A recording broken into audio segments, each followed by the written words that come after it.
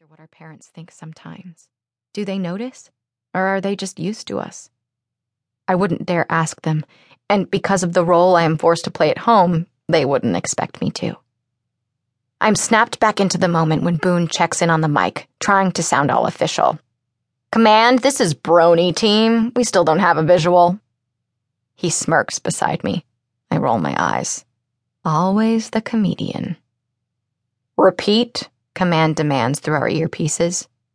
"This is a Team Rainbow Sparkle, and we have a negative on a visual." Violet gives Boone a smack, and per usual, Henry says nothing at all. Henry has no sense of humor. He's as immovable as the rock we are crouched behind. Colonel Applebaum's voice cuts through the static. "Cut the shit, Boone! After we're done here today, you can go home and play with all your little action figurines, but since we know something is about to come through, maybe you'd like to focus so that we can save some lives."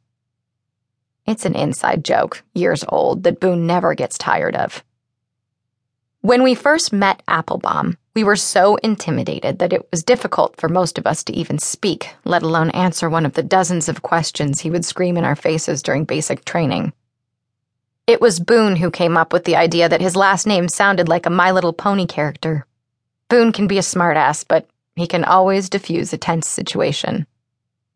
After we started associating Applebaum with a children's cartoon, the Colonel seemed far less terrifying. "Rin?" he asks. "I'm on it, sir." I shoot Boone a look that says everything without me having to use any actual words. And then I feel the hair on my arms begin to stand up. I know that I am the first one to sense that the rift is about to open. I always am. I think that's another reason I was made team leader. I have a hypersensitivity to it. I hold my hand up and make a fist. It's a gesture that means business, and my team knows me well enough to stop the nonsense and follow my lead.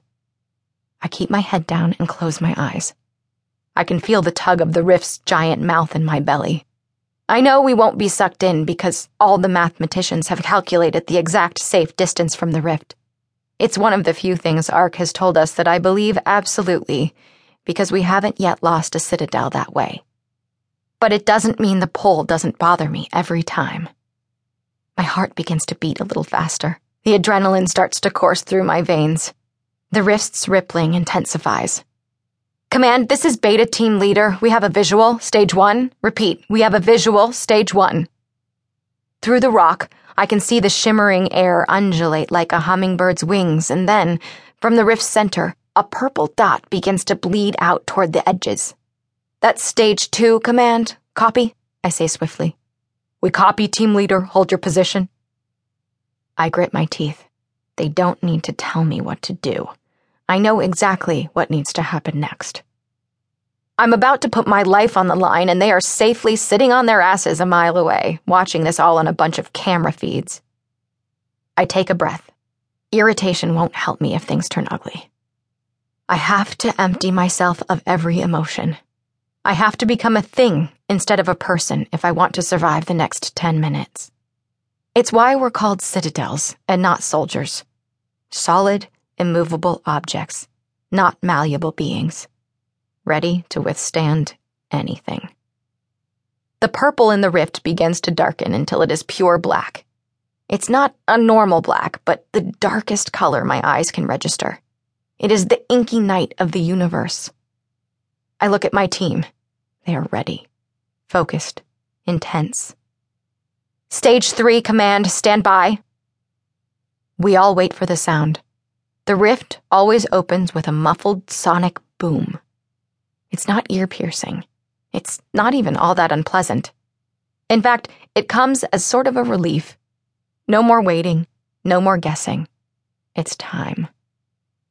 The boom happens. It is an echo of a thing started 1,000,000 or 1,000,000,000 Earths away from our own Earth. The ground shakes ever so slightly. "That's it. Stage 4. Weapons ready," I say calmly. I peer through the rock. The view isn't perfect through the tiny holes perforated in the metal on the other side, but it's enough. The rift opens completely, and a person comes tumbling out.